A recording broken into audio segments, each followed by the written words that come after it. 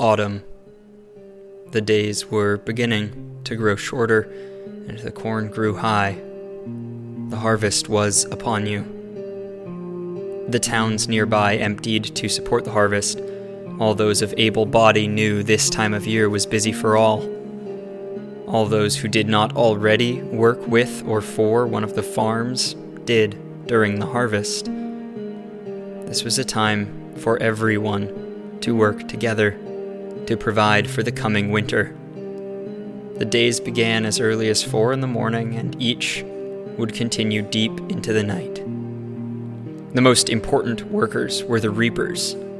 Reaping was a highly technical skill, and if done incorrectly, plants would be ruined. You took great pride in your skills. Within a few years, you hoped to be leading the reap rather than participating. The most skilled or experienced of the reaping crews would organize and set the pace of the crew.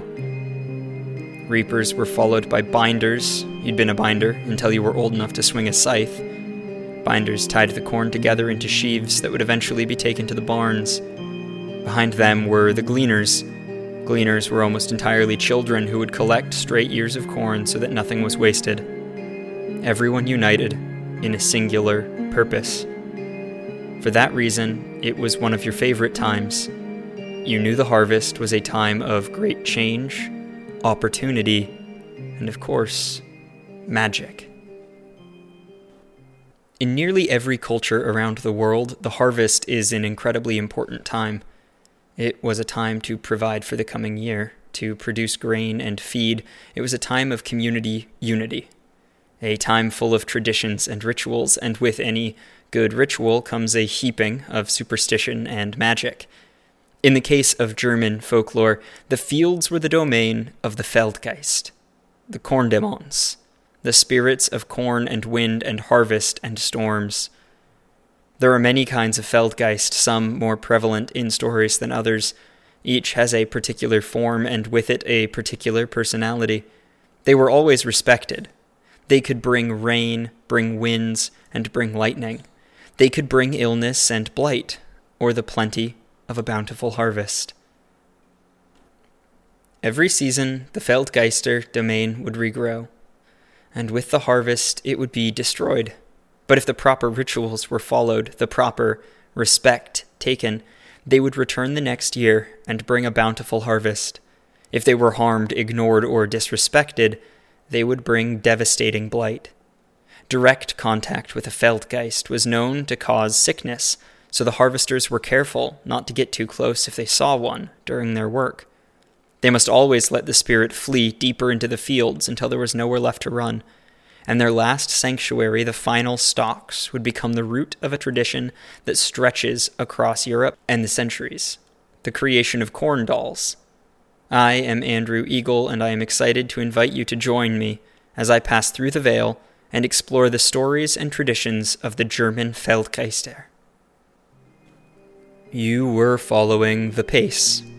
It was the third day of reaping, the third of many to clear all the fields surrounding your town. The lead was moving slow. This morning everyone was. The full harvest moon had stayed bright and high for most of the night.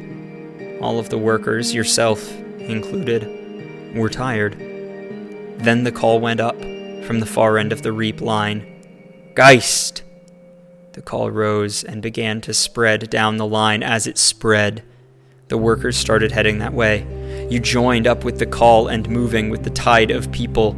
You found a group of workers standing, pointing at the corn ahead there. At the edge of the standing corn, you could see the stalks swaying and moving. There was no wind to explain it. The Geist was there, and moving toward the center of the field away from the reaping crew. Most of the workers were content to take this as a rare break in the long day's work. You wanted a closer look.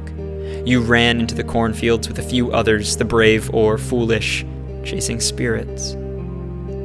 Although you ran far enough into the field that you could no longer see the crowd behind you, could barely hear them still shouting, you never caught more than a glimpse, a flicker of movement through the field. The spirit was there, but too fast for you to catch sight. Disappointed, you made your way back to the line and resumed your work. Stories of Feldgeister are varied and strange. There are many kinds of Feldgeist, each with different personality and behaviors. They generally fall into 3 categories. The most common stories tell of Feldgeist in the form of animals, bearing the shapes of wolves or bears or goats or birds. In addition to the abilities of the creature in question and the power to manipulate the weather, Feldgeister often had other capabilities ranging from shape-shifting to producing good or bad fortune. There are also anthropomorphic Feldgeister. Feldgeist that take the form of a human tend to be notably more powerful than the ones that have an animal form. They often possess magic, are accused of kidnapping children, and often steal or harm the harvest unless they are dealt with. There are a few Feldgeister that share human and animal traits, representing some form of hybrid, but they are rare, and their stories few and far between. Regardless of form or power, Feldgeister in general were tricky and dangerous. They did harm to children, caused havoc, ruined crops, unless their rituals were followed properly. Each has different rituals, things that people could do to cleanse them from their fields, to show them the proper respect, so they wouldn't curse the harvest. The harvest had continued for days, more than a week. It was coming to an end soon. The cornfields were nearly empty. Only one section was left, the very center of the field. The crews surrounded the last patch. The leader began to move forward to set the pace. You and the others followed, section by section, stalk by stalk. The field was reduced and harvested. The Geist hadn't been seen since that day. As time went on and the remaining field grew ever smaller, it must have continued moving further and further toward the center until there was nowhere left. Only one stalk remained, one place for it to hide, its final domain. This stalk would remain for the rest of the day. Tradition demanded that it must. And then tomorrow, at dawn, it would be carefully gathered, brought to the house, and prepared according to the rituals. Animal Feldgeister take many forms. Many take the shapes of predators, creatures that are already fearsome. Others take the form of hoofed animals, a scattering of pigs and cows and goats. Some few take on the form of birds. Among the predators, there was the powerful Hroggenbear, a field spirit in the shape of a bear, the Kornhund, a dog spirit that often hunted and killed children by making them laugh themselves to death, the Kornkatz and Kornkatter, cat-shaped spirits that controlled the weather and disappeared children who went looking for flowers. Finally, there was the Roggenwolf, the most common of the predator Feldgeister. The Roggenwolf is a wolf-formed Feldgeist that, like many Feldgeist, was claimed to feed on children. It has other variants, the Gerstenwolf, the Haferwolf, Erbsenwolf. They're all variations of a wolf-shaped grain or field spirit. In some occasions, the Roggenwolf is referred to as something more like a werewolf, with shape-shifting capabilities and a terrible hunger. The hoofed Feldgeister tend to be more amenable and less dangerous. They can still cause problems, but are not as aggressive as their predatory cousins. There are Feldgeister shaped like donkeys, pigs, bulls, and the most common among the hoofed Feldgeister are goats. The goat spirits tend to be incredibly mischievous, with a penchant for inflicting bad luck and curses on those who imitate its cry. It is seen all in all as terribly bad luck to see such a spirit. Far more rare are the bird-shaped Feldgeist. Most of these that appear in stories do so as a generic bird. Only a few appear as a specific type of bird, specifically the Ketterhahn and Urtenhen, the grain rooster and harvest hen. Other kinds of Feldgeist exist, other shapes. They appear as rabbits and deer, sheep and horses, even mice, geese, swans, and toads. But those tellings are so scattered and infrequent that a clear pattern for their behavior does not readily emerge. The dawn was upon you, and the workers were gathered. Everyone in small clumps vaguely circled around the central stalk. The leader of the reaping crew stepped forward to cut the stalk down. This was careful work. If the stalk was not cut properly, the spirit would be angry and would cause a blight upon next year's harvest.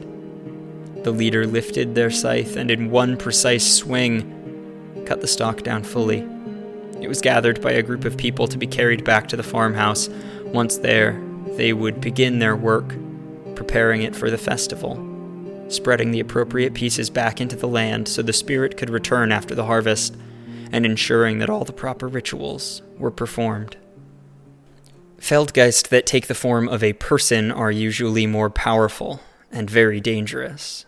They occasionally stand in for the role of a witch or sorcerer, described as a person first with powers over the harvest and storm, rather than a spirit of the harvest that appears as a person. The most famous are probably the Roggenmuum, or rye ant, and the Hafrman, or oat man, although several other varieties exist. The Roggenmuum is always female. Her hands end in fiery fingers and is usually described bearing a whip that crackles with lightning. She's also described with the ability to shapeshift into a variety of animal forms. Her role is always antagonistic. She steals children who wander and replaces them with changelings. She is known to blind and kill children, luring them to their doom using a pack of small dogs. Roggenmuums are also known to be the mother of the Roggenwolf. She's a Feldgeist that is powerful enough to give rise to yet more spirits.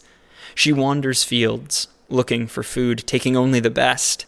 If your harvest is poor, she has been known to punish the farmer. In spite of this dire reputation, her appearance is known to predict a good harvest. She wouldn't waste her time in a field that had poor returns. The Hafrman is always male. He, like so many other Feldgeist, steals children. The description of Hafrman is very specific. He is always seen wearing a black hat and carrying a large stick, sometimes an iron club. He is known to stalk and kidnap children into the air for some horrible purpose. The Hafrman is an omen of death. If it looks in the window of a home, it is said the person he looks at will die within a year and a day. Occasionally, the Hafrman is associated with another male corn demon known as Drbolsamen, or the Evil Sower, that is said to cause problems with harvests by spreading bad seeds.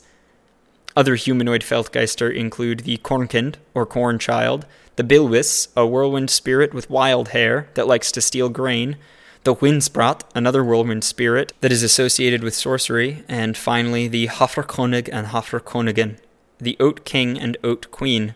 They are said to be the rulers of all field spirits, and all Feldgeister bend to their orders. They are rarely described, so little is known of them beyond their existence in these stories. The last stalk was brought carefully into the house. You were not a part of the rituals within, but you knew what would be occurring to prepare it for the festival that marked the end of the harvest and the beginning of winter. It would be reduced to its simplest components by a small group of people, sorted and prepared for the rest of their work. Certain components would be mixed and placed in large sacks. These would go to some of the workers to spread across the field. Others were quickly and deftly dried, and they would be twisted and tied together into the semblance of a person, a body for the spirit to inhabit for the day. This corn doll would be honored at the festival, would be given pieces of the bountiful harvest as an offering, and would sit as a guest of honor during the celebrations. When the festivities were complete, it too would be returned to the field so that the Feldgeist could return to its home, and if it was pleased with the display and treatment, provide a bountiful harvest next year. The doll was brought forth just before the celebration was meant to begin. It was carted along with you and a team of your fellow workers, and a healthy portion of the harvest's bounties toward the town proper for a well-deserved party. The harvest was officially complete. A variation of Feldgeister shows up in many cultures, especially those of continental Europe. The harvest was such an important time, such a powerful time for so many communities that it is only natural it developed its own, very distinct set of traditions, stories, and superstitions. Feldgeister are most traditionally antagonistic. They are dangerous forces used occasionally to scare children and keep them from wandering about in the fields or after dark. But they are also respected and well regarded. They are credited with blessing harvests, creating bounty, and in some cases, simply for not producing a blight. It's an interesting example of how a creature of folklore and myth can still be possessed of many facets, many personalities and purposes that were not always aligned. Even a creature of story can be conflicted. Thank you for joining me for this episode of Through the Veil. I hope you enjoyed. I encourage you to subscribe to receive new episodes weekly wherever you listen, as we continue our exploration of folklore, myth, and magic. If you are enjoying the show and have subjects you would like to hear covered, please email me at throughtheveilpodcast@gmail.com or reach out on Twitter. You can find me at ThroughVeil. As always, thank you for listening.